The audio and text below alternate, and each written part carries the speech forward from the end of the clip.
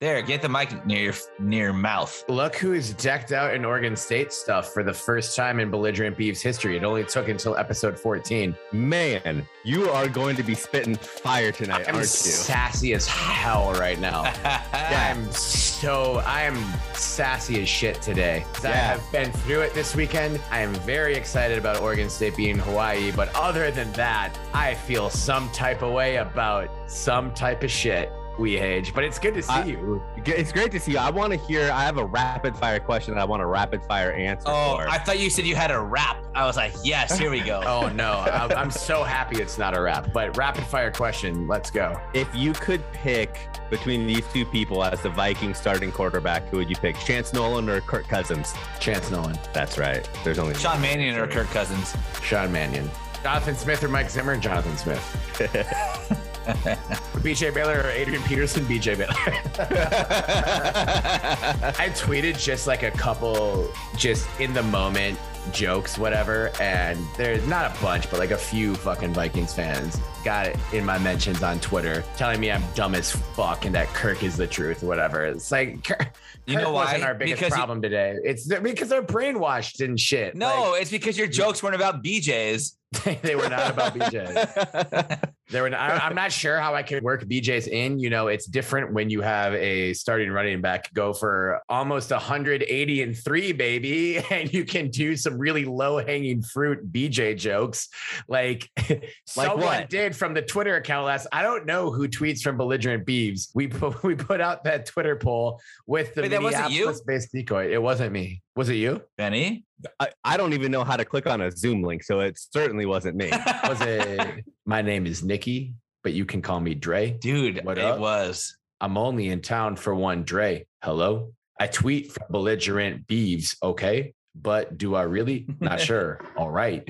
I don't think it's Nikki tweeting from, someone's tweeting from Belligerent Beeves. I think we hired a social media associate during the first episode while we were drinking on air. And then we gave them the password and then just never followed up. So it's not us. Does anyone know the password? Nope. Password is password. Should we figure out the password and broadcast it so that all of our tens of listeners can tweet from it? That will go well. It's 123 fake tweet. It's 123 BJs. One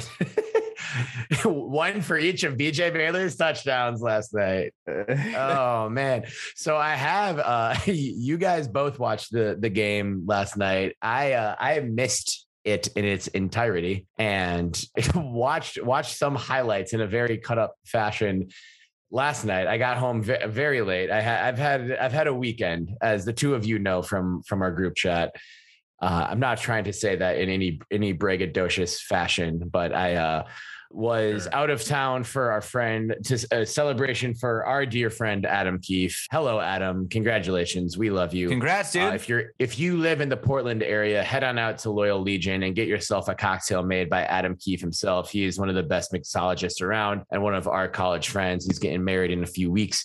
Was in Scottsdale for his bachelor party and was on my way back here to go to a wedding, my friend Kyle Rackey's wedding last night, and came home a day early from the bachelor party, was driving home from the airport. I left myself just enough time to get home, shower, slam a beer, throw a suit on. The venue was thankfully just very close to my apartment. But while I'm about getting close to my exit on the freeway, I blew a tire and had to pull over in probably the most dangerous spot to pull over on the entire Minneapolis-St. Paul freeway system and sat there for 2 hours. Did you ever get a new tire? They took me to a tire place. There's actually, I have a buddy who works at a tire place really close to me, but they're closed. Wow. And I preferred to have it towed there because I knew I wouldn't be driving today at all.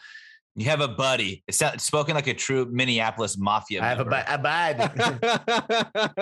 A buddy of mine changed his tires out up on Central Ave there. So I haven't got that tire. The tire is gone. I'm gonna have to get a new one. which is fine. But so I was 3 hours late for this wedding and about 4 hours late to watch the Oregon State game, which means you essentially missed the whole game. So I missed all of it. And I was drunkenly searching my YouTube for a highlight package last night and couldn't find one. So I watched all the highlights from the 2019 Hawaii game and the 2006 and 2008 Hawaii games. But I had to use the Oregon State Twitter for last night's game. So I watched highlights like one play at a time, but it happens. That's funny. It's we had issues, or I don't know if you had the same issues, JP, but the Yankees game went super late last night. So that stayed on Fox, and the USC game, which should have been on Fox, got kicked to FS1. And so the Beavs game got kicked to FS2, who I didn't take a poll, but my assumption is that not very many Beavers fans have FS2. It's all streaming. It's like, it's streaming. Because we didn't have enough reasons to hate the New York Yankees or USC football yet. Or the Fox network. Yeah, any of those. And they were all in play on Twitter last night. I was streaming. I finally found out how to stream it, so I was doing that, but I only found the right button. Yeah. I love that. Well, we are going to get into all the action from last night and talk about, some stuff for going forward, talk a lot Chance Nolan. To help us break that down, we have another guest on this episode.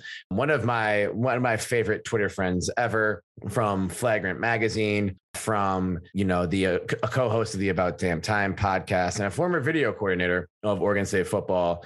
It's Ashtyn Butuso, aka @LilButts on Twitter, one of the original Chance Nolan heads, along with JP. So that's right. I probably should have waited to introduce Ashtyn until after we let her in. So, hey, Ashtyn, looking fresh in your Chiefs jersey. So 75% of this podcast is really happy about the NFL results today, and 25% is really upset. We're not going to go into specifics of who's happy and who's sad, because that's bullshit. We're just going to power through and talk about things that make everyone happy, like Oregon State football and Chance Nolan. Ashtyn, thank you so much for hanging out with us right now. Thanks for having me on. We know you're sort of deep in the throes of production for the third issue of Flagrant Magazine, a magazine that I think is probably the best, literary publication ever put together. But does that have something to do with you being in it or anything like that? Am I in it? I had, Yeah. I forgot to tell you, you wrote an article. I did. I'm holding it back, if anything, but no. Exactly. So possibly. But so thank you for joining us in this busy time. For our listeners who may not yet be familiar with Flagrant or yourself, and if you're not, get your fucking life together. Yeah. What are you thinking? Start following Flagrant, buy issues of Flagrant. What's issue 3 looking like? What are you excited about? And when might it be coming out? Issue 3 is coming out in a couple weeks. I'm basically not allowed to say anything about it because it's in partnership with another brand. So that's exciting. It is exciting. It's very exciting. So it's coming out in a couple weeks. It will be all, you can buy it on the website in a couple weeks, as usual. And yeah, we're, like you said, we're in the throes of getting all the social assets ready and all of our marketing stuff ready to go. So we can really ramp this thing up. Excellent. This sounds very organized. We're not familiar with that. Yeah. I mean, I think if you were in our group chats or on our Zoom calls, you'd be like, what is this? But I'm glad I'm making it sound like it's an organized situation, because we will hey, everybody, what do you think about how many of this should we order, whatever. And it just spirals into everybody doing bits at each other. And it's no, this isn't a comedy show, guys, but we can't help it. Terry tries to do that with us. Yeah, I'm the only one. Well, that's very exciting. We know you actually don't have time to be doing this right now, so we super appreciate you hanging out with us. But we had to invite you on because you are the founder, president, owner of the Chance Nolan fan club. Yes. # take a chance, give Nolan a chance. And I think the next, early adopter of that was JP Bertram, who is on this this call with all of us. So the two original chance heads, and he had a pretty damn good game last night. So just initial reaction, thoughts on Chance's game last night and what this means for the Beavs going forward. What did you think? I really wanted him to get the program record for what I think it was like 15. I think he got 12. I think he was 12 for 12. So that was a bummer, but I also am not going to be greedy about it. I was obviously very, very down, very excited. First quarter, I guess first half was great. And then I was like a little bit worried that he was kind of falling off of it a bit. And I actually fell asleep at like 2, which was, I think was like mid fourth quarter, maybe. That Pac-12 after dark is killer when you're on the East Coast. I just kept thinking like, what would it be like if I woke up to a loss? I just was like, it'll feel horrible. Like it'll just feel better if I go to sleep knowing what happened, but I just couldn't pull it off. JP, when did you kind of hitch your wagon on the Chance Nolan crew? I literally looked this up today and I sent it to our group chat as like a receipt. I sent a message to Jonathan Smith in November 21st, 2020. And I was very casual about it all. I said, hi, it's me, JP, big fan, except I really love to see what Chance Nolan would do with your offense. I think we may win more games. But what do I know? I'm just a fan, not a coach. Anyways, thanks for hearing me out. Good chat. Go Beavs. Let's give Nolan a chance. It worked. So the power of Twitter. The power of Twitter. That's what did it. Yeah. Wow. Did he ever see the message? I don't know. I would assume yes. I'm probably very high priority for Jonathan Smith on his Twitter account. So I'm sure he saw it. Did you slide into his DMs or were you tweeting at him? No, that was just at him. I know I should have done the DM route. Okay. Just differentiate a bit. Yeah. So not traceable. You should just send him a screenshot of it and send it to his DM so he knows. Told you next time. Yeah. There you go. Yeah. What did you think about this? Don't let him forget how he got here. Who planted that seed in his head? It was all exactly. No, Ashtyn, though, I saw that you were all about it too. So what steered you to the Chance Nolan crew? So I sort of do a podcast sometimes called About Damn Time, and we did it last year, but my co-hosts have been very busy this year, so we haven't done it as much. I did one episode, and I actually did it with my husband, not the typical crew. So I think we'll probably do one this week just because it was an exciting game, but we didn't do one after Purdue because I was like so just mad. But in that podcast, everybody always got mad at me because I was sort of like a Jebbia hater because I just Jebbia wasn't my guy. And then when Chance got to show us what he was all about, it was just like automatically it felt like he was just like confident and he was just like, I'm going to make these decisions. Whereas Jebbia is like stuttering, looking around, like panicked. Chance feels like he has control of the game and he like has vision and he can like figure his shit out under pressure. I don't get that vibe from Jebbia. So like right when I first saw Chance play, I was like, that guy's got it. He is kind of like this like calm demeanor out there, right? When you watch his decision making and it feels very like decisive, like no, yes, or when he's analyzing as the play unfolds versus like this whole, like you're saying, like left, right, like I'm looking around frantically trying to figure out who's open and I'm trying to heave it downfield. I mean, I felt the same way. That's, I think, one of the big reasons why I was like, I, as a viewer, feel comfortable and calm it's like watching him operate. I'm panicking enough. I need someone that's going to be like, it's okay. I got this so that I can like breathe. That really is the truth. When you have a quarterback who appears calm in the pocket and is just delivering throws and not freaking the fuck out, it really, makes you freak the fuck out less as a fan. Yeah. I wouldn't know that as a fan of the Minnesota Vikings with Kirk Cousins under center, but it must be nice. It must be nice for you guys. Ashtyn, you're wearing a Kansas City Chiefs jersey. What player is that you're wearing? Tony Gonzalez. It's like a very old. Oh, nice. Very throwback. Like it's like rubbing off on my couch as we speak. Pac-12 guy. I love it. Yeah. He played basketball for Cal too, didn't he? Yeah. So yeah, I was a big Tony Gonzalez gal. I actually just ordered like 10 minutes ago. I was like, it's time. I need a Tyrann Mathieu jersey. So I ordered 2. I'm going to say I got a yellow and a red. Really excited about that. I won't be like scratching my shit off onto the couch anymore. That'll be a nice change. That's amazing.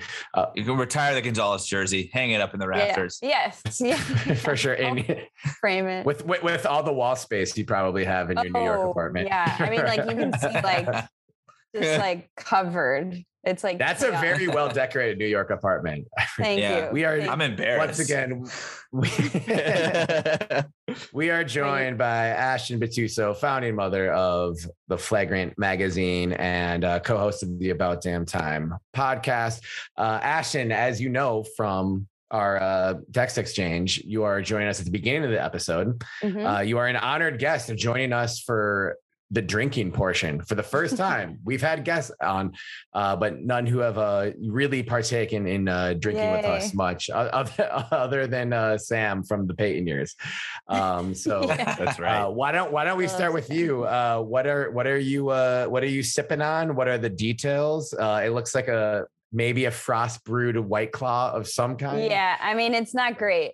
This is the only drink that I had in my house when you texted me. So otherwise I'd bring something. I know you guys have like your fancy stuff, but yeah, I just got a Black Bright White Claw. No real deets. Nice. I drank a Busch Light like 3 episodes ago, so there's no judgment happening here. And we told the listeners, we texted Ashtyn tweeted at us about Chance like 3 hours ago, and we're like, "You want to come on the pod?" So that's how much planning we put into this.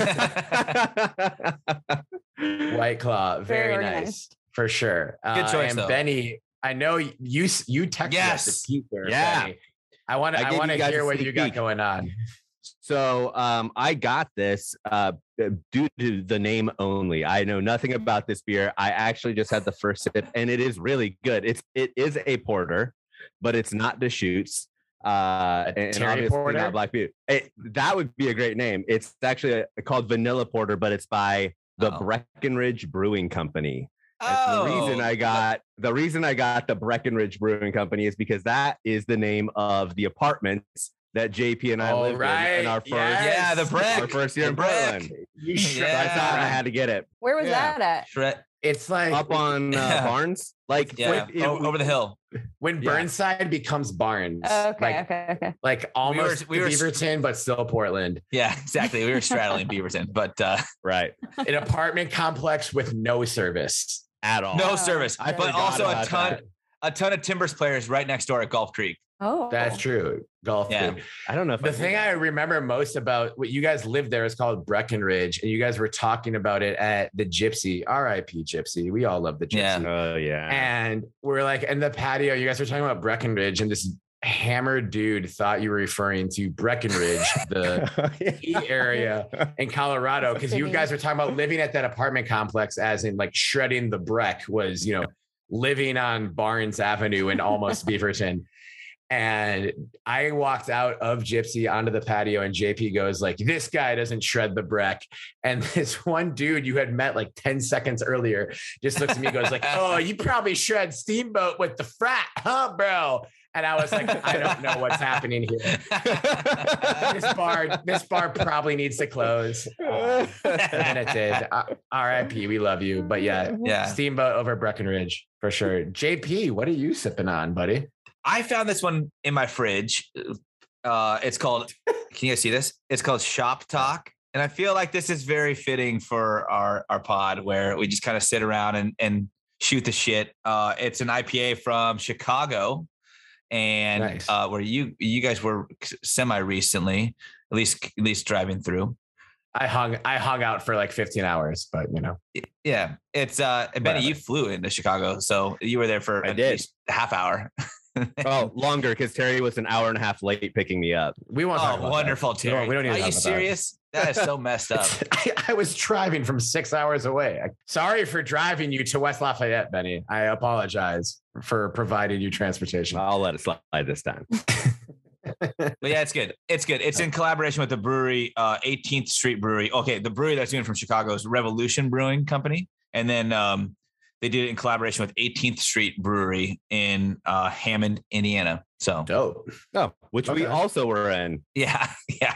Exactly. I'm not sure we may have driven past Salmon. We drove in and out of Indiana very fast. It didn't look like there were a lot of towns. There were just a lot of fields everywhere. There's like no population there. It felt like we were in like shitty Chicago suburbs until we were at Purdue. That's basically what it was. Ashtyn, you totally missed out. You guys should have came. I know. I mean, I guess not. No, you shouldn't have. Yeah.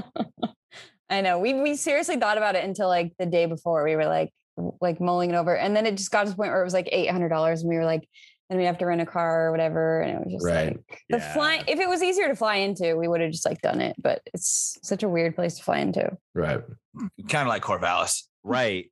Yeah. Because it has to be like the one Big Ten city that you can't fly into. No, there's more. Illinois. Champaign. I guess fly into Bloomington. Maybe Penn State. You can't fly into State College. I remember my dad and I flew. Never mind. We're cutting this segment out. No, this is like last week when you said, is Utah the only Pac-12 team to win? And JP and I mentioned 7 other teams that won. Hey, when we were in West Lafayette, we both commented. We were like, the Pac-12 is doing atrocious today. It was. And then this past week, it started with that fucking team down the road beating Ohio State, which whatever. And I was like, all right, well, at least it might be a good day for the Pac-12. But then every other Pac-12 team lost. And that's why you don't care about conference pride, because it's too much. I know. Too much out of your control to think about. Whatever. I really never back to Pac. I worked at Pac-12 Networks, and at the time I did back to Pac and all that. Always never backed Oregon ever. Would never. Of course not. But now I'm just like, I mean, whatever. If Wazoo or Washington or UCLA, like I can support those teams. But like, I'm never going to be like so bummed, like based on like how the conference doesn't really have any effect on my day. How like the Beavs do, like can make or break a week for me. I feel like that's almost like an exclusively SEC thing, though. Like the SEC is really the only conference that really cheers for other SEC schools. Which or Oregon fans that just want us to cheer for their team, right? Like, but back to Prac, bro. Like, no, never. I will never, ever root. Like they're pitying us, yes, or whatever. So I hate when they say that. But I root for Oregon State. Yeah, cool. Nobody wants. I saw that on Twitter the other day, and I was like, no, blocked. You're blocked. I was happy when you guys beat USC. Cool, go fuck yourself. Yeah, I'm drinking a very nice Midwest IPA. Perfect segue from Prize Brewing Company. This is called a Miraculum. It's a very, light, drinkable. I'll just read the fucking label. A unique combination of citrus hop flavors and a smooth malty finish. The perfect balance between hoppy West Coast and malty East Coast beers. And since I'm situated here between the West Coast and the East Coast, and we're joined by people on the West Coast and the East Coast, and I'm right smack dab in the middle. See, this was all premeditated. Yeah, for sure. And also Miraculum is similar to the word miracle. And it's going to take a fucking miracle for the Vikings to be worth a goddamn bit of anything. So Terry, what whiskey are you drinking? What wine are you drinking? You usually have this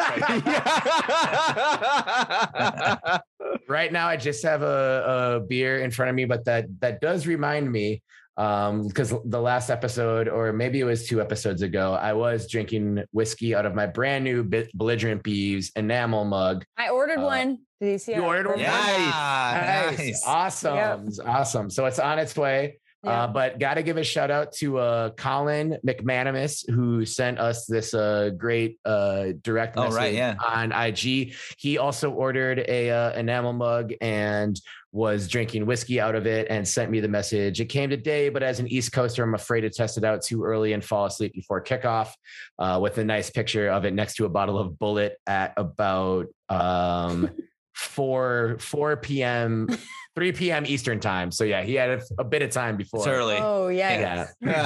But then after the game, he texted me, it's now broken in. Go Beavs, chop them, love it. So thank you, Colin, for listening to the show and for buying a mug and for drinking whiskey out of said mug. Do you guys know? That's awesome. Of anyone in New York that's a Beavs fan that I could like link up with? Speaking of East Coast Beavs. 7 years ago, I was there. That's The ghost helpful. of Terry is still wandering around. There are a few bars where my influence is probably left. I don't know. I remember I think I sent an email to like the Alumni Association and like didn't hear back. But that was back then. And then we met a dude at Purdue who is cool. So maybe the Alumni Association's more on top of shit, but yeah. Cause my like dream is to have an Oregon State bar somewhere very far from Corvallis that like Oregon State.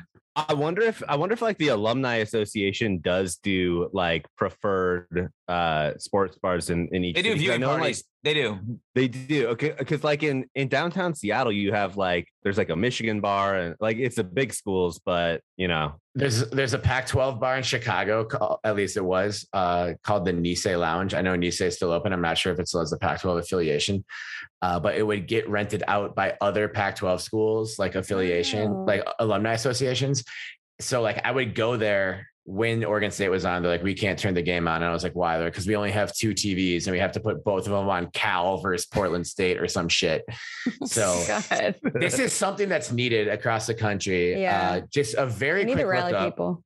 Yeah. Ashtyn, you guys are in Manhattan, right? Mm-hmm. But I'll travel. We for sure have at least 2, maybe 3. My math might be off. At least 2 listeners in Brooklyn. Okay. And that probably counts. more than one in Manhattan, unless you're just streaming Belligerent Beeves on like 6 different devices. No. Which you might be doing. No, I think, I might have on two different devices, but not 6. All right. So you shouldn't be the only one in Manhattan, and there should be at least a couple in Brooklyn, and there are a few in New Jersey. So if you're listening to this and you're in New York and you want to hang out at a bar with Ashtyn until 2 a.m. and her husband, Tim, they're both super cool. Ashtyn was a video coordinator for the football team. Tim was a grad assistant. And also I had this marked down. This is a perfect segue. You guys were both working for the team the last year they were bowl eligible.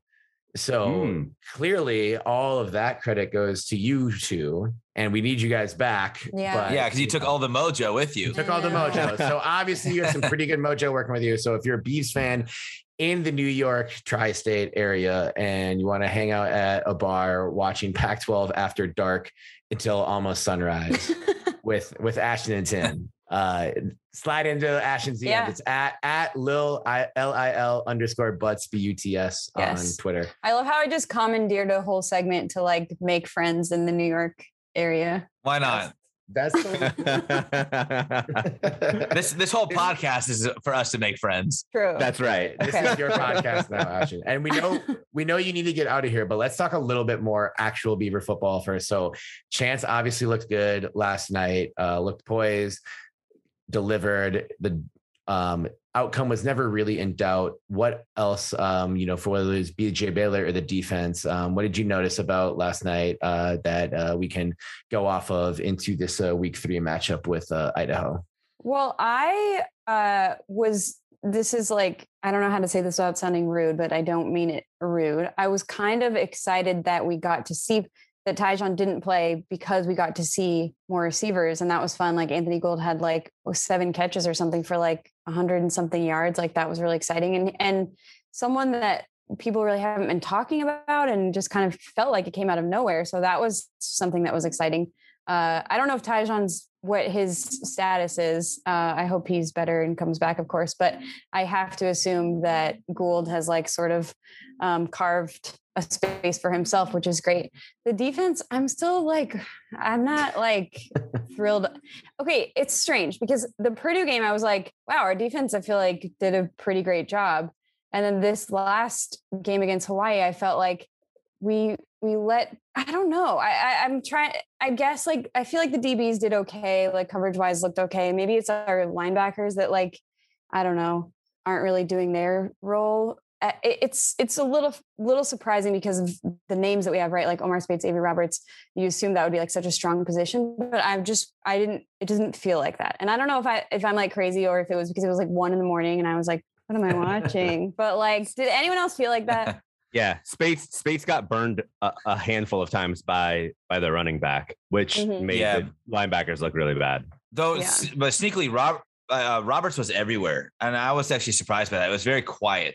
His night was like quietly successful, but I agree. It didn't feel like there was an impact they were making like on the defensive side at all. Yeah. I mean, and to be honest, none of the defense felt that way. I didn't feel like there was really a standout anywhere this game. And I was looking for somebody. Which we never have turnovers. Like some of that was on the coaches though, right? Because like their running back was obviously so much faster than Spates, and they kept on matching him up with the running back. Well, and also the problem with coaching, I'm guessing, because it hasn't been able to be figured out for 10 years at least, is like, why can't we match up against mobile quarterbacks? Why are we so bad at open field tackling? Like, why are these issues that we just cannot get a handle on, no matter who the personnel is, who the coach is? For some reason, that's just like our thing. And it's so confusing and strange. Like, I do not understand that. That's a really good point to bring up, because our defense looked fucking good before their quarterback started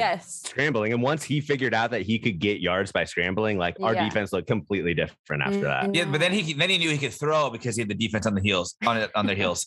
Right. It's funny. So I watched the game with friend of the podcast, Paul Molina, chop 'em anti-enthusiast. Dr. Funky Paul Molina. I was going to say that actually. Yeah. It just felt right. Yeah. Remember the time you ordered a cameo for Paul from Ronnie Turiaf and you asked him to call him Dr. Funky Paul Molina, and Turiaf opened the cameo with, he wants me to call you Funky Paul Molina, but I'm not going to.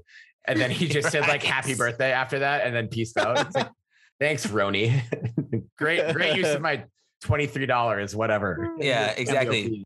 But what was funny was he was like, why can't we stop mobile quarterbacks? Like, it's like this guy out there is Marcus Mariota. And then they did a segment like literally 5 minutes later about how like all those quarterbacks who went to the same high school, and one of them was Marcus Mariota and him. And I was like, oh my God, you knew it. You nailed it. Like, this guy is just, it's in the water or something. But I know. I was thinking like, oh, this guy must be like some new up and comer. He like looks so good. And then they're like, oh yeah, he has a school record for like 4,000 yards. I'm like, okay, so he's been here for like 5 years and he's not some like slanger that's just like up and coming. He's just like a normal Hawaii quarterback, and we like can't do anything to stop him. Okay, cool. Right. But they did play in week 0. So they've got, a whole nother game of reps. That's true.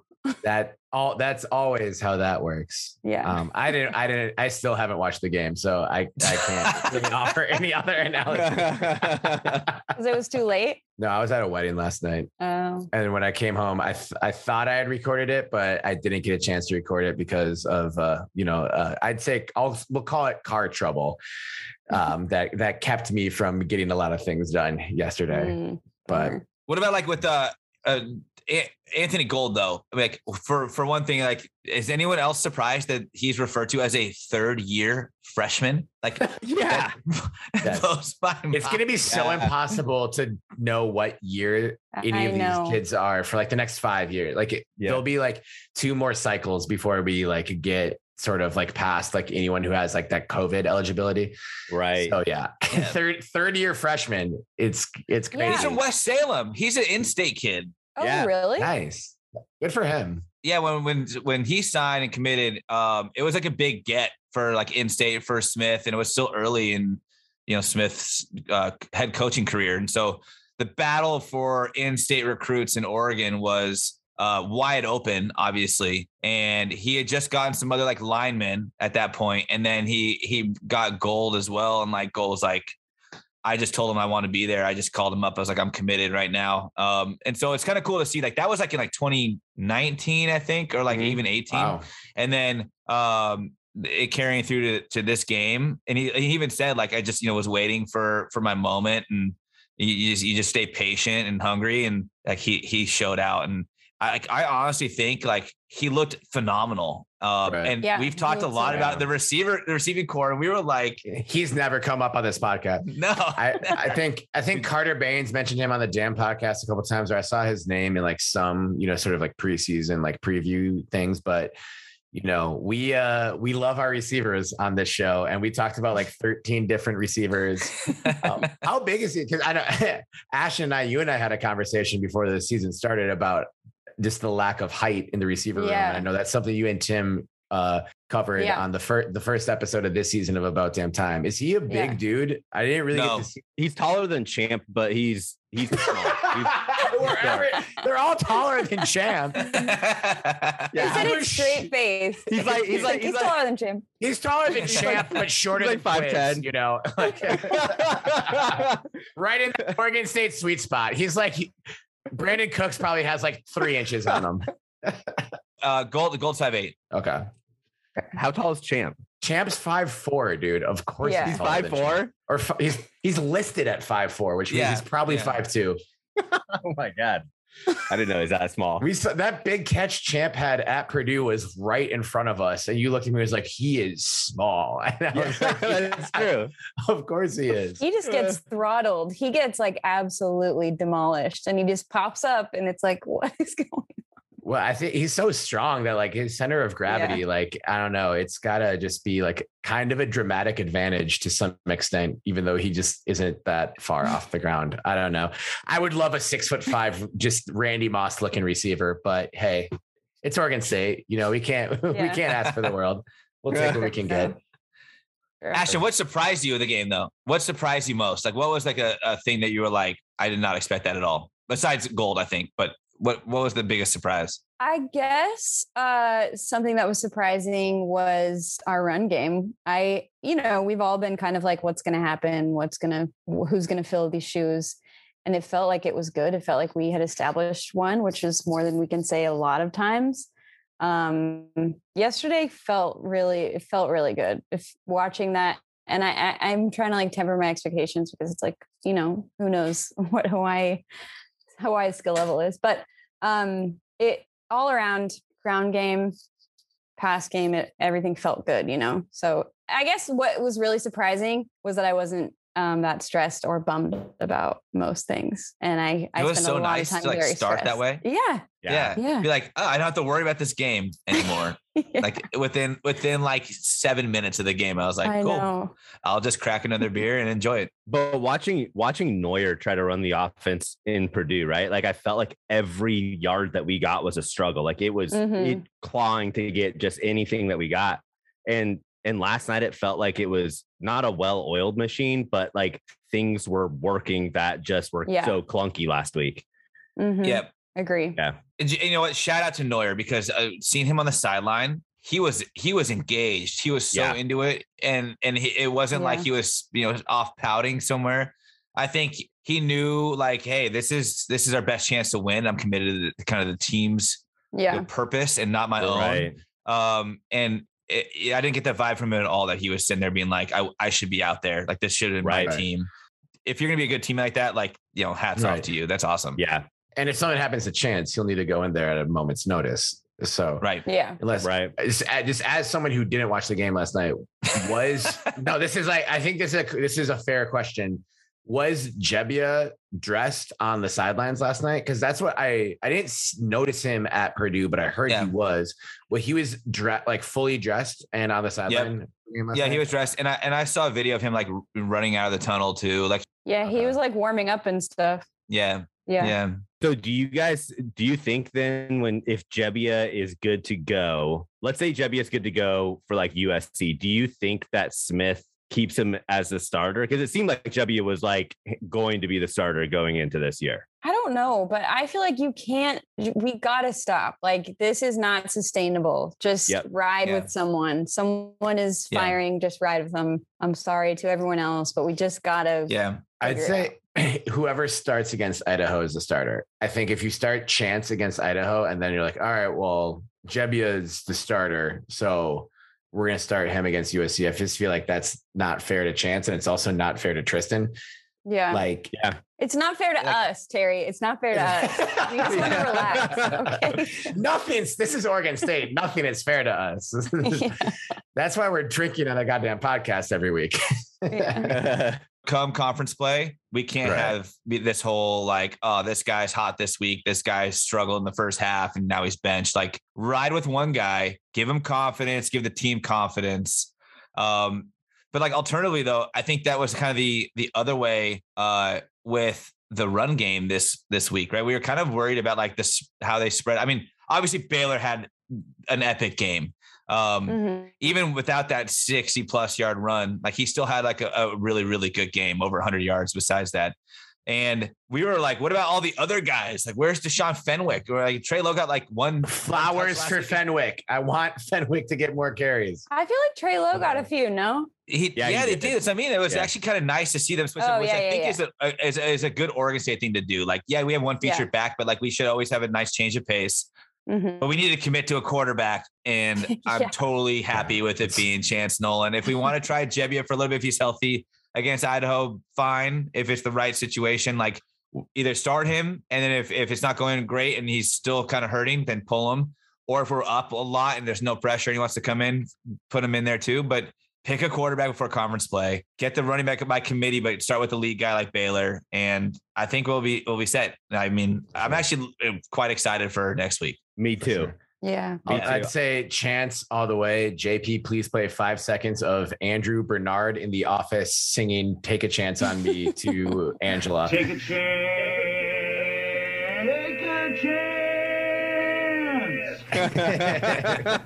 That's my most unreasonable request so far, but I think you can do it.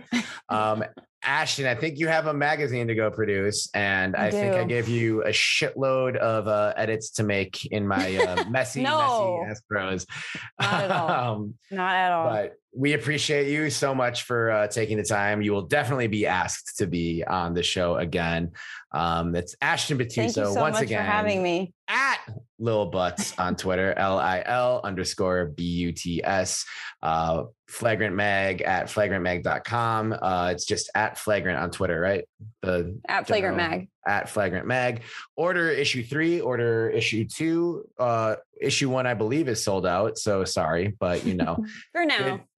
For now, it might be brought back, but a beautiful basketball publication that might feature a mediocre essay or two from a mediocre essayist on this podcast once in a while. Thank you so much, Ashtyn, for being here. Listen to the About Damn Time podcast. Looks like you can for sure count on it coming back after wins. From Ashtyn, Tim, and the team has to earn episodes. For sure, I think that's fair.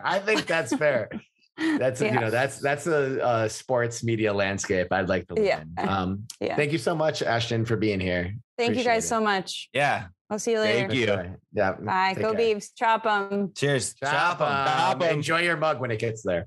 Okay, bye. It's great for drinking White Claw. It's true. For sure. What else do we need to talk about for this game, you guys? Oregon State, Hawaii, 45-27 for our Beavs. Lots of BJ Baylor jokes by whoever tweets from our Twitter account. We don't know who it is. It is not one of the three of us. JP, let's just start with you. We already talked about it a lot, but anything to elaborate on from the victory against the Rainbow Warriors? Yeah, I mean, I got a couple things at least to like get some insight on or get your ideas on. Where's Addison Gums? Is he ever going to play?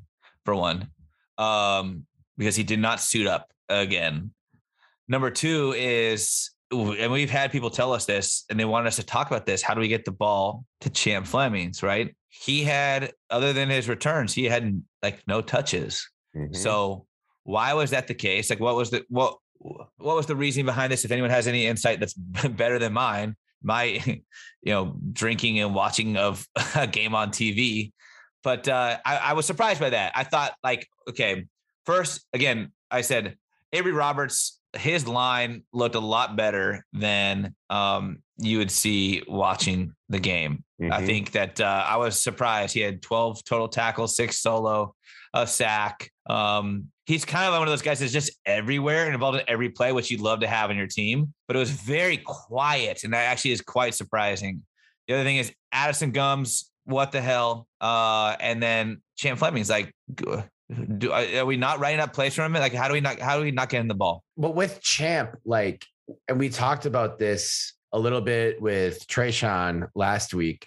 And also when the initial depth chart came out, when we didn't even see Dunmore's name on it. And that was a dude we were all excited about with transferring when he came in through the portal. is part of it because that room is just so deep and all of them are like pretty similar. Like I know Champ is his own athlete and his own talent and plays differently from everyone else, but Champ is 5'4", 5'5". Everyone else is, like a 5'7" to 5'10" dude, with the exception of Harrison and Tongue. They're all like very undersized, in Champ's case, to slightly undersized receivers who sort of occupy the same space. So it's like, if you're going to have a huge game from Anthony Gould, are there enough touches for a guy like Champ or a guy like Zariah? Like I hope that there are, but I feel like if you're going to see another guy, get, his moment in the sun with that, someone like Champ or someone like Zariah are going to be the ones who sacrifice those touches. Well, what's weird to me about that is that like Gould, he obviously took advantage of the opportunity that was given to him, but it was odd that he was given the opportunity over someone like Champ, who did have success last year, right? Yeah. And the year before, Champ was good in 2019. Right. And so I can't put my finger on what's going on in the wide receiver room. I feel like everything that we think or thought during the preseason has come to be almost the opposite. Like Dunmore, I don't even know if Dunmore is suiting up. I didn't see them. I think they're intending to redshirt him, which I'm fine with, to be honest. But yeah, that makes sense. There's like 9 freshman wide receivers on the team right now. Right. So and you're going to lose 1 or 2 for sure. Yeah. But yeah.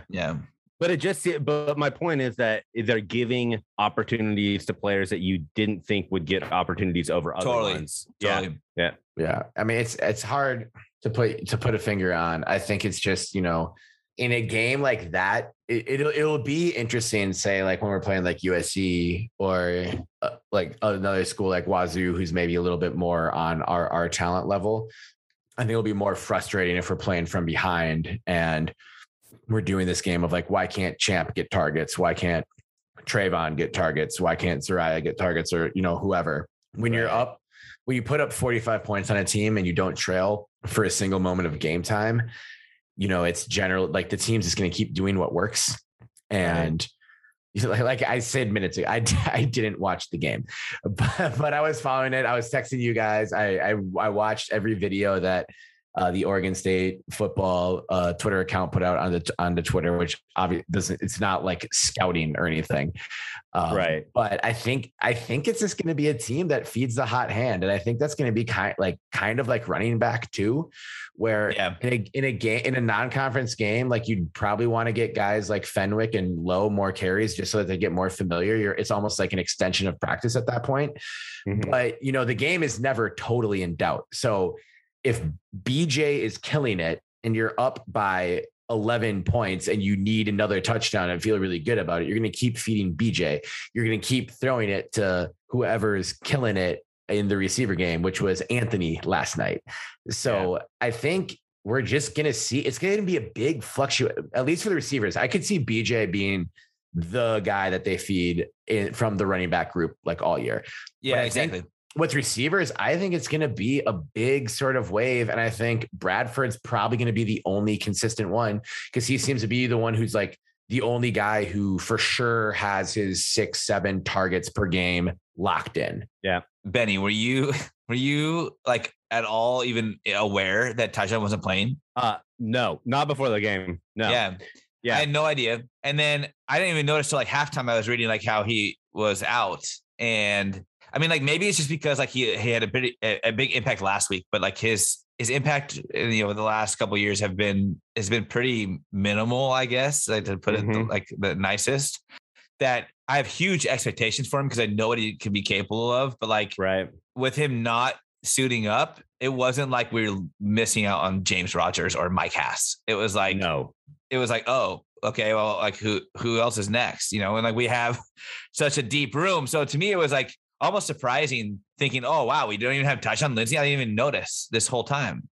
You know what, though? So, and this is just like me thinking out loud, but it's almost like the coaches have developed this offense that you can sort of plug anyone into, right? Like their go-to receiver is short but fast, and those receivers usually aren't the 4 and 5 star receivers. Those are, usually like the 3-star receivers, which we can get. And so you sort of just plug and play, which is fucking great for us. If that is the case, that would be wonderful. 100% they can just continue this. And again, the depth of that room is insane. So pull whoever you need into it, and whoever's hot, put them in there. And it felt that way. It really, really felt that way last night because of the fact that everyone was very high on Lindsey after the camp and the week 1. They were like, this guy is like now finally coming into his own. And then we didn't have him, and it was like we didn't miss a beat. Like it was just like, we're still. I mean, like what did Nolan had like 330 yards or something? Like that was over 300. In my predictions, sure. that was half of my yards I predicted he'd have this year. I thought he was going to be our leading thrower, and he was going to have like 600 or 700 yards all season. Mostly because I felt like Neuer or Jebbia wasn't going to stay healthy, but I love taking the chance on Nolan. There were a couple things. So I think Nolan had a hell of a game, and Ashtyn made a great point about not feeling nervous about it, and things were clicking. Like the things that were supposed to be working were working. And I think there's a lot to be said as a fan watching a team that where that's happening to versus what we saw in Purdue. Like it was much more relaxing to watch. But I think number one, the offensive line looked significantly better. Oh yeah, I felt like way Chance better. Was not ever really under pressure. Like he would get under pressure, but he always had an out. Like he could always scramble up. But that's the thing, is he is a dual threat. It does help that he can do that. Yeah, he just needs to learn to slide. He does not know how to slide so hard last night. There's a great from the blog Every Day Should Be Saturday, the sort of general, not general, but like overall SB Nation college football blog that was I'm forgetting his last name, Spencer Hall, Spencer something. It's the dude who hosts the Shutdown Fullcast, like the funniest college football podcast there is. He wrote a thing about Teddy Bridgewater's inability to slide when Teddy Bridgewater was at Louisville. And it's one of the funniest things I've ever read. It's college football journalism at its finest. So if you just do Teddy Bridgewater, EDBS slide, you'll find it. But yeah, he needs to know how to slide. He needs to know how to protect himself. What's funny is as you and I were texting, the three of us were texting last night, and I was bitching about like not being able to find a complete highlight package of the game at 2 a.m. Central Time. But I found a condensed game of the 2007 Oregon State at Oregon game, the first time we won at Autzen since 1993. There was a very pronounced play where Moivau scrambled for a first down and ended up fumbling. And I was like, man, if he had just slid, we would have had a first down and we would have been rolling. So yes, college quarterbacks should slide. College quarterbacks should slide and know how to slide. And it is one thing to like try to juke a DB or to try to even like truck a DB, but he got lit up by a linebacker. Right. Protect he was yourself, so dog. Big. We have one quarterback down already. To protect yourself, Chance. Don't take the chance. Don't take that chance. Deserve the chance. That's the chance. That's one chance Nolan should not take. The sideline's right there. The sideline's your friend. Just scramble out of bounds, slide the fuck down, live to play another down. Yeah. Benny, what were you thinking going into the second half? Yeah, so I felt really good, and so for all the reasons we mentioned about the offense, where it just felt much more comfortable, things were clicking with the offense. That was one, but the other thing for as many yards as Hawaii got, I felt like our defense played really disciplined last night, and like when we had Ashtyn on, we were talking about Spates and how he was getting burned by the running back. It's like, that's not his fault, really. That's really on the coaches, where they should be putting someone else on the running back, but he didn't miss an assignment. And it never really seemed like our players were missing assignments. It was just either bad matchups or Hawaii would pull some like trick play or it was a scramble or whatever. But like we were keeping to our assignments, which also made me feel really comfortable watching the defense, which is surprising given that we almost gave up 30 points. But yeah, I felt really good at halftime. I never, ever felt like Hawaii was going to come back and make it a game that was in doubt at all. How about you? Yeah, I don't think so. But I'm surprised with actually how even the game on paper ended up. First downs, we had 28, they had 26. I mean, we beat them by like 100 yards, and like the total yards, we had 558, they had 454. Turnovers are pretty even too. Time of possession was pretty even. I think this is like typical Beaver fashion that I don't think we like played down to our opponent. I think more so they probably played up to theirs. Yeah. But what helped us out and not getting into this like scramble was that we came out guns a-blazing, right? And like we set a lead. We set the tone, and because of that, our offense could just operate. They didn't have to like try to like fight and climb and claw back into a game or like just stay in a lead, even though by the end it started looking like, okay, there's still like a big lead, but there's still a good amount of time left, and they're starting to kind of fire on all cylinders too. But because we set that lead early in the first quarter, like it made the rest of the game feel very comfortable. And like, even though the numbers are fairly even, we took advantage early, and it just made me as a fan not worried at all. I mean, I kind of knew going in, like we're going to win that. Like most likely it'd be way, way disappointing if we didn't. Right. I felt like it would also have been disappointing if we wouldn't have covered the spread too. Right. Like, But we 11, was it 11 all week? Right. Yeah. I was never worried. I almost wonder, like, so when we were at Purdue, I wouldn't say that Purdue, like the fans were really crazy at all, but it was packed and it was loud at times. It was, I mean, I don't know if it was completely sold out, but it looked pretty close. And looking at the stadium last night, like the students aren't in school. So the student section was very bare. And we drove down early for that shit. Yeah, we did. You kids today. But like the stadium in general seemed pretty bare. So I wonder if like going into that game where you come from a sold out stadium, you're now playing in a stadium that's number one, smaller, but also like not as packed. And you're also 27,000 in attendance. 27,000. Oh, yeah. Whack. That's pretty bad. That is honestly really bad. That's on all of it. That's on all of us. I'm not trying to shit on the university with it, but that is whack. But shitty. you guys, that is shitty, but it's also before school's in session. It's also 8:00 kickoff in the middle of Delta variant surge. So I'm not trying to make excuses. Right. Well, and also like, let's be fucking honest. We haven't been bowl eligible for a very long time. Right. Yeah. Because Ashtyn and her husband left. They're so goddamn selfish. Come back. Yeah. But I almost wonder, like, it seems now like it's a bigger accomplishment than what it actually was to go up 21-0, because that had trap game written all over it. Even though we lost last week, like it still seemed like it was a trap game. Yep. And we can still talk about the game and important stuff. Why did the university choose to honor Jade Carey on a night when the students weren't even back at school yet? It was the first game back. I know it's the first game back, but you could wait a week or wait until the first conference game until people are actually there and actually give Jade Carey the flowers she deserves of as full of a Research Stadium as possible for a gold fucking medal. Like, she was wearing. I agree with you. She was wearing, and there's like 10 people like, hey, cool.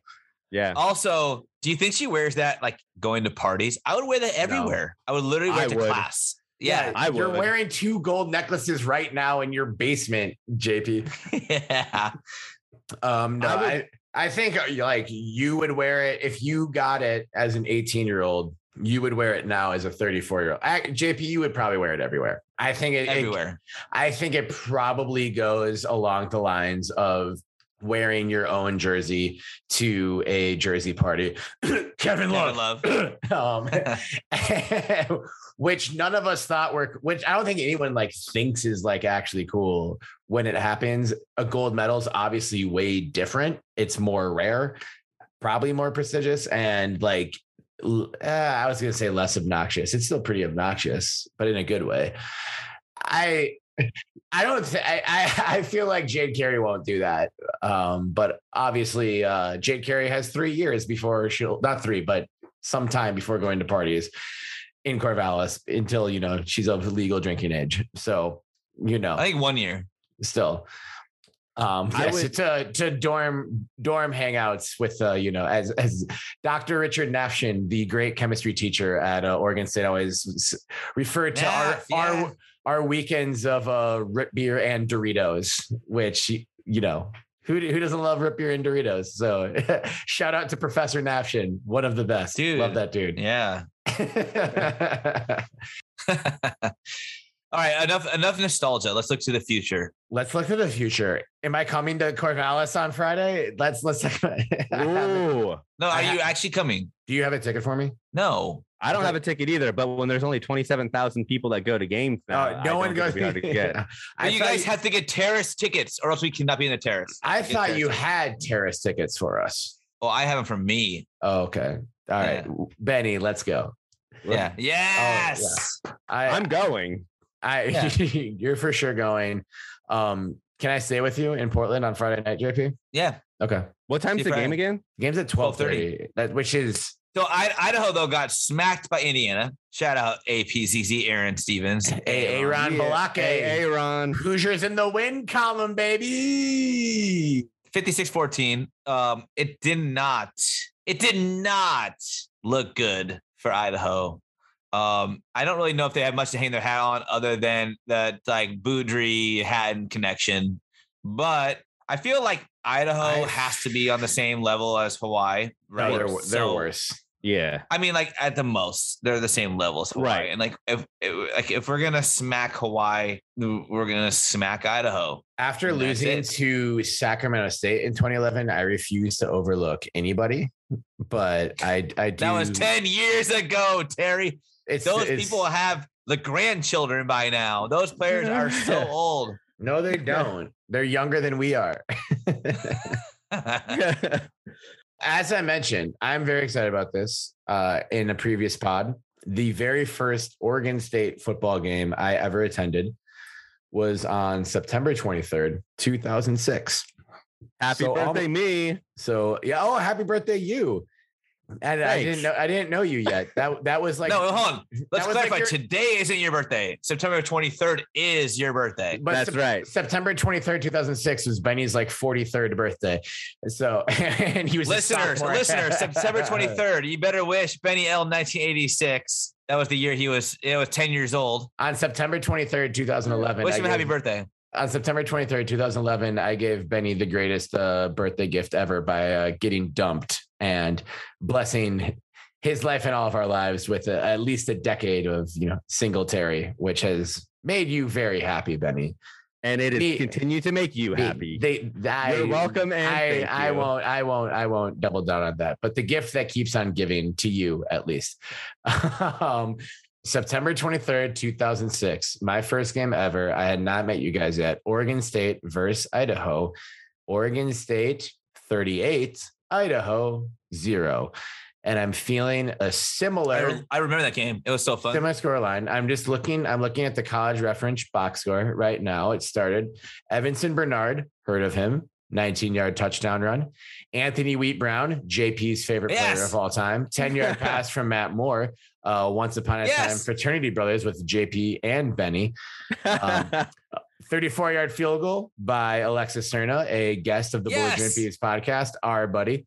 Another 7-yard run by Evanson Bernard. 12-yard pick six. Hey, you played basketball with him, didn't you? Me? I did. Yeah. I did at Dixon. Yeah. JP played basketball with Ev. 12-yard pick six by Derek Doggett, my favorite Oregon State football player. D Doggett. Dude, he had 3 or 4 pick sixes. D Doggett. And those are ones that like the bear claws just like caught it like a missile midair, and just ran. Yeah. He was such a beast. Obviously, he was too small to play linebacker in the NFL, but he was like the perfect college linebacker. And then Sean Canfield, 1-yard run into the end zone. 38-0. I'm just going to look at, here's some other stat lines from the game just to talk about some guys. Clinton Polk, 10 carries. Oh, 49 yes. yards. Remember Clinton nice. Polk? Yeah. 22nd in Polk. He was number 22. Later that year, Evanson Bernard was out for that USC game, and Clinton Polk ran for 100 yards against the Trojans, which was Yep. Brandon Powers, 2 catches, 35 yards. Brandon Powers. Man, Powers. He was a cool dude, actually. Like off the field, he was cool. I liked Brandon Powers a lot. Our leading tackler for the game, number 43, Alan Darlin, another great. Nice. Just Riley era linebacker, just buzz cut, good at tackling. He was like Beaver blood. Like he had the blood of a beaver. Right. I'm going to say 2 more names because I love these dudes. Number 2 tackler, probably someone who should come up on this podcast more, Al Afalava, who was yes. Al was. I had geology class with Al Afalava. I remember Al Afalava for a lot more than you having geology class with him, but that is also cool. Yeah. He rocked a bunch of dudes. There's always like in every Oregon State sort of highlight package, there's a picture of him or the video of him rocking Jeff Mail in the 2007 game against Oregon. And so that's the game Jeff I rewatched last. Fuck Jeff Mail. I hated that dude. I hate him so much. I still hate him. I hope he's miserable right now. That was one of the games or some of the video I watched last night when I was trying to find up-to-date highlights on YouTube. So instead I watched 2007 highlights. He gets called for a helmet to helmet on that play. And it's not helmet to helmet. It's a perfectly clean hit. His eyes are up and he leads with his shoulder. Like even by today's rule of targeting, it shouldn't be flagged. It was so perfect. He would have been flagged for targeting today. He'd be that play kicked out of so many games today. So many games. I know, but that man was a missile. That was a missile, Terry. That hit in particular, it's clearly his shoulder. He was good at it at that point because like his sophomore year, he was just out there like trying to wreck dudes, but he learned and he got better at it. And that one you see like right away, and he's like tapping his shoulder and like showing it and like watch it. I remember again. That play. Rewatch the 07 Oregon State game and that hit on Jeff Mail. It is as clean of a hit as can possibly be. It's perfect. It's a masterclass in rocking a douche ass receiver across the middle. Al Afalava, we love you. Come on the pod. Take over the pod for sure. Yeah. I'll just give it to you. I always felt like Al Afalava would be like the best rap name ever. It's a good rap name, wouldn't it? Or just Afalava. Al Afalava is maybe an extra syllable, but Al Afalava. Hey, y'all hear that? Did y'all hear the new Afalava album? Afalava album. Yeah, that's dope. Like the Afalava album. Afalava album. The Afalava album. I like it. Yeah. We'll see. Let's check. Let's try and catch up with Al. See what he's doing. Maybe he's rapping. And then the last defensive player I'm going to mention. He's just the third name down on the box score sheet. Mr. Batted down himself. He had a forced fumble and 3 tackles in this game against Idaho. It's Jeff Van Orsow. That dude should have that dude. There should be a silhouette of that guy knocking down John David Booty's pass. That the size of Reeser. I'm not sure why there's not. It just his big mitt going up, knocking that shit down with a silhouette of Coy Francis behind him, taking off his helmet and throwing it to fucking space. But you know the Mavs, they have the turnaround jumper for Nowitzki. They've got that like a silhouette on the court. We should just do that on the field of research. Put it like at the 4-yard line for sure. Yeah, just kind of change the turf color a little bit, and this is where John David Booty met Jeff Van Orsow. 2 great names in the history of college football. If we're being real, let's do updated predictions. We beat the Idaho Vandals 38-0 on September 23rd, 2006.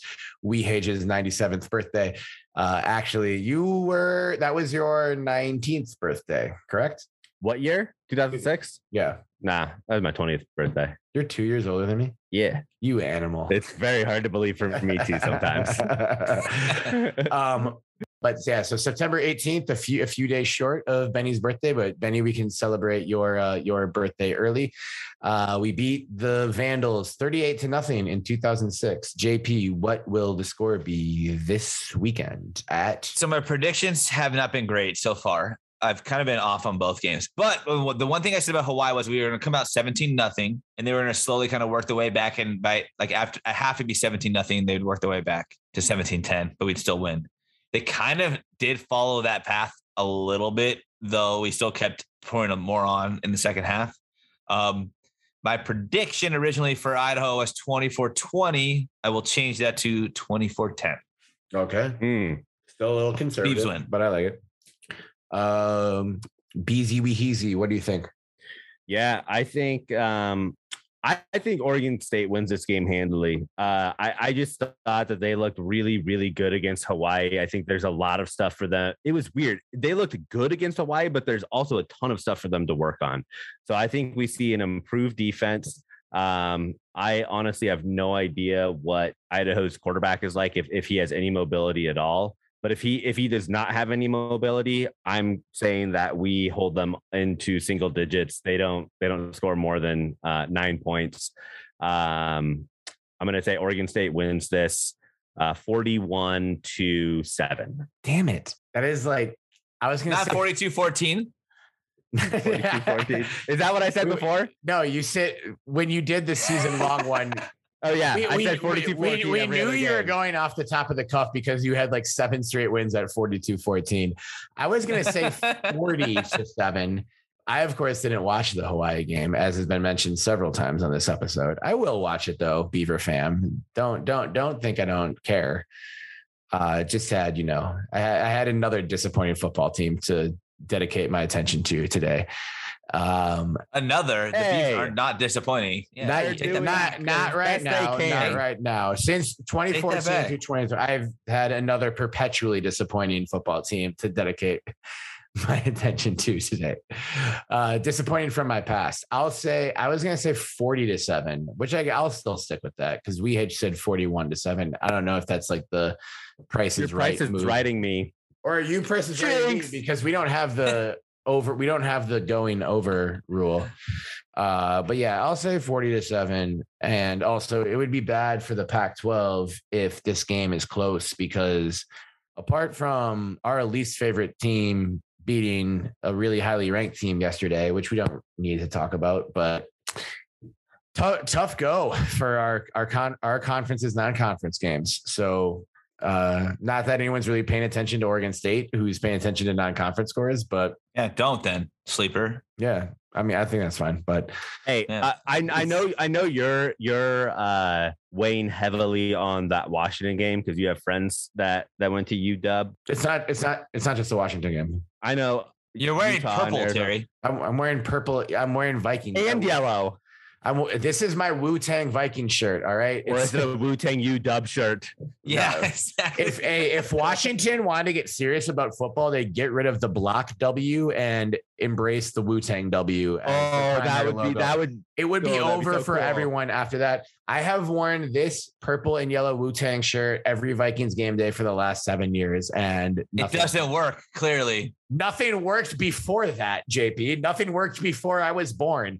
This is all a flat circle of disappointment, and nothing is good in life. This is Oregon State and Vikings football. It's a practice in masochism, and this podcast is one of the few things that brings me joy. So give me a fucking break, friend. Wait, Benny, you were saying something about, I think, non-conference or whatever.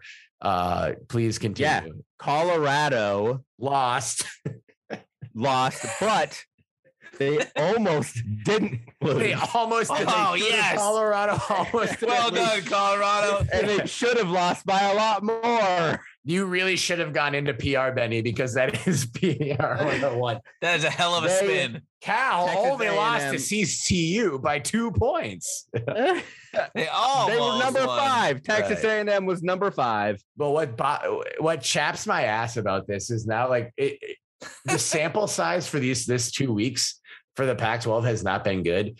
And despite being a massive homer for the teams I like, I think I'm pretty good on like conference pride or just like analysis. Like when the Pac-12 has been really bad, I've been like, God, it's tough. But like 2019, the Pac-12 was pretty fucking good. We just didn't have a flagship team that competed, but like every team in the conference was like competent and decent. And I watched a lot of Big Ten games that year. I can tell you, Maryland, Rutgers, fucking Northwestern, all would have gone winless in the Pac-12 by kind of a lot in the 2019 season, the last sort of full regular season we got to see in college football. It looks tough for the conference this year, guys. It doesn't look great. And this isn't just the Beaver fan in me saying this, but I was watching that Ohio State Minnesota game in week 1, and I'd be like, these guys ain't that good. I still thought they were going to kick the Ducks' ass in their home opener, and I want them to. And I'm literally not saying this to take anything away from the Ducks. Congrats, Oregon. I'll give you your fucking dollars for your. Fuck that. I'll do it. I'll do it because I don't care. Don't cut this. Don't mute cut this man. Don't cut mute this. man. Don't cut this. Done. Don't mute. He's muted. I just muted him. You can't fucking mute me when I'm the co-host. I will unmute myself again.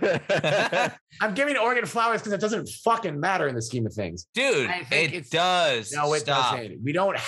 We can be a purveyor of pettiness without constantly clinging to the pettiness is what I'm saying.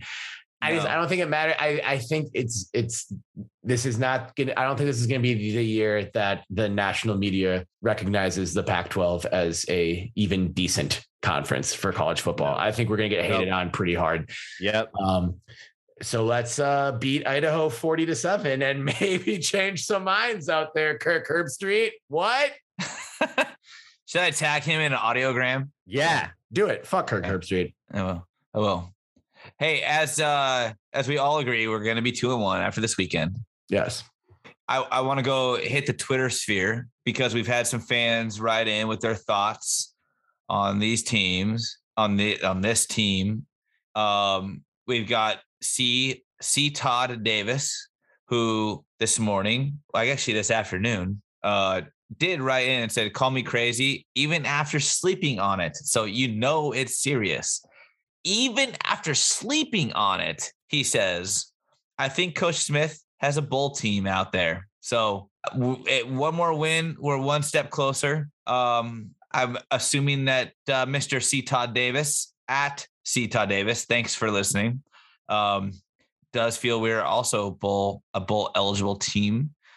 But we also then have Nick E. Willie, 2 underscores, Nick _E _Willie, who said, about the team, he's feeling good. It's going to be a good year and a bowl game. Nolan is the truth. Whole team is better. So ride that into week 3, Beaver fam. Hell yeah. We've got a team that's on the rise. We've got some big question marks answered, hopefully, with Nolan at the helm. I think that's a huge, huge question mark with how the team is going to perform, was who will be the quarterback, and not just who, because it could have been all 3 of the guys, right? It could have been Neuer. It could have been Jebbia if he's healthy. It could have been Nolan if it fell to him, really, which is how it was looking at the beginning of the season. But I think all 3 can help us ride to a bowl game. It was picking one and settling with one. And I think that's what happened last week. And we'll see what happens against Idaho as well. But I'm in agreement with both of them. Hold on, before we sign off even, we had another Chance Nolan fan chime in. And this is from Dr. Trisha Goodnow, who replied to us and Ashtyn and said, "I've said he's got an NFL caliber name from the beginning. Does that count?" About Chance Nolan. NFL caliber name. Does. And you know what? There is something about the name, not just his name, but names of players. You kind of just know when they commit, you're like, that guy's going to be good. Right. You just know it. And Chance Nolan is Joe Montana, Steve Young, Jim Drunkenmiller, Chance Nolan. I was thinking about this earlier too, because a dude hit me up and was like, Kirk Cousins is the best quarterback the Vikings have ever had, which is a joke. But also I was like, dude, we had a quarterback who's a Hall of Famer named Francis Asbury Tarkenton. And you're trying to tell me that Kirk Cousins is better than someone named Francis Asbury Tarkenton or Dante Culpepper. No, fuck off. Chance, come play for the Vikings. You could start today. I promise. Maybe not ahead of Mannion, but you and Sean can duke it out.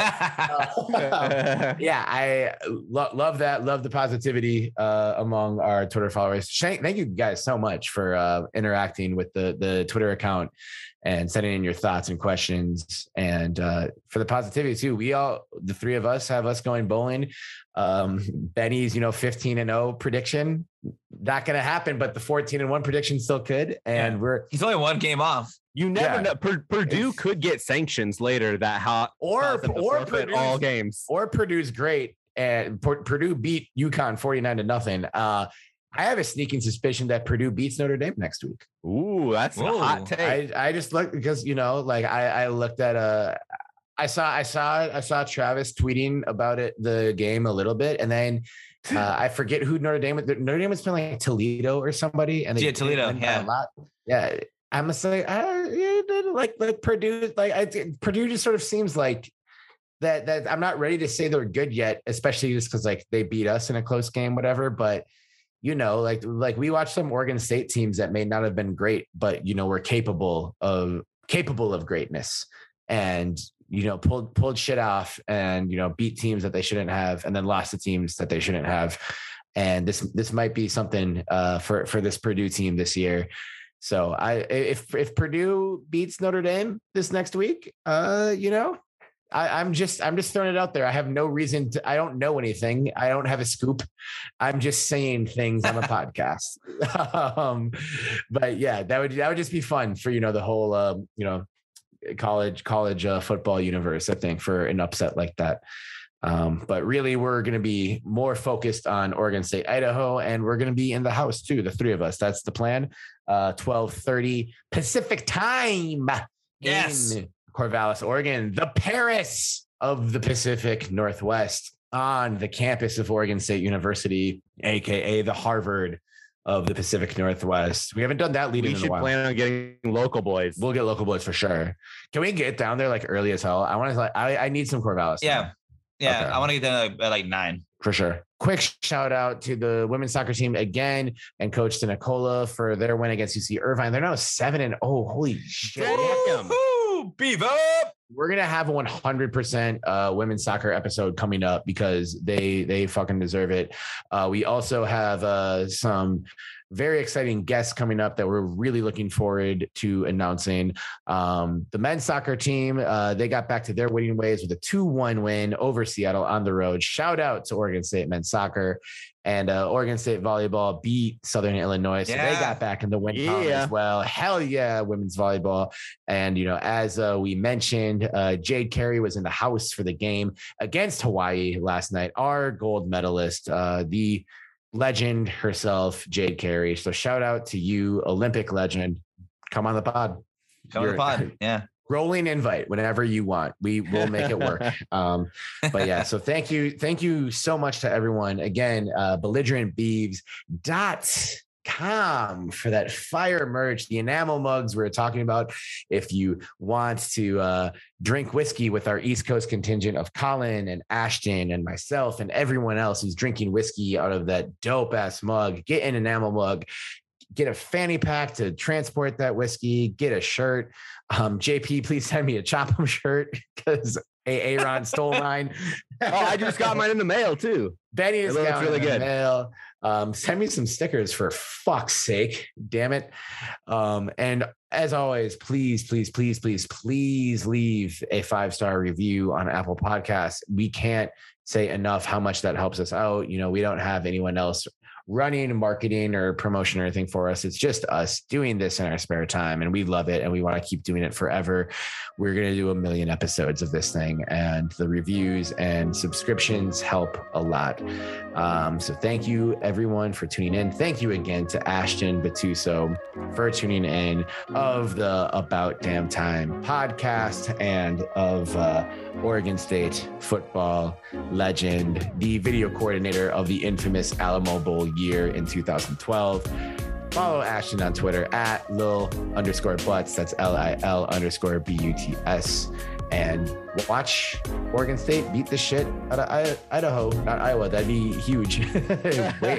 way different kind of non-conference game. Again, Oregon State, Idaho. If you're in Corvallis on Saturday, hit us up. Say what's up. We'll be around, hitting up local boys and probably Clods and some other of our favorite spots around Corvallis. Thank you again for tuning in to this 14th episode of the Belligerent Beefs podcast, the drunkest Oregon State podcast on the internet. We appreciate you. We love you. Thank you so much for being here. Chop 'em. Chop 'em. Chop 'em.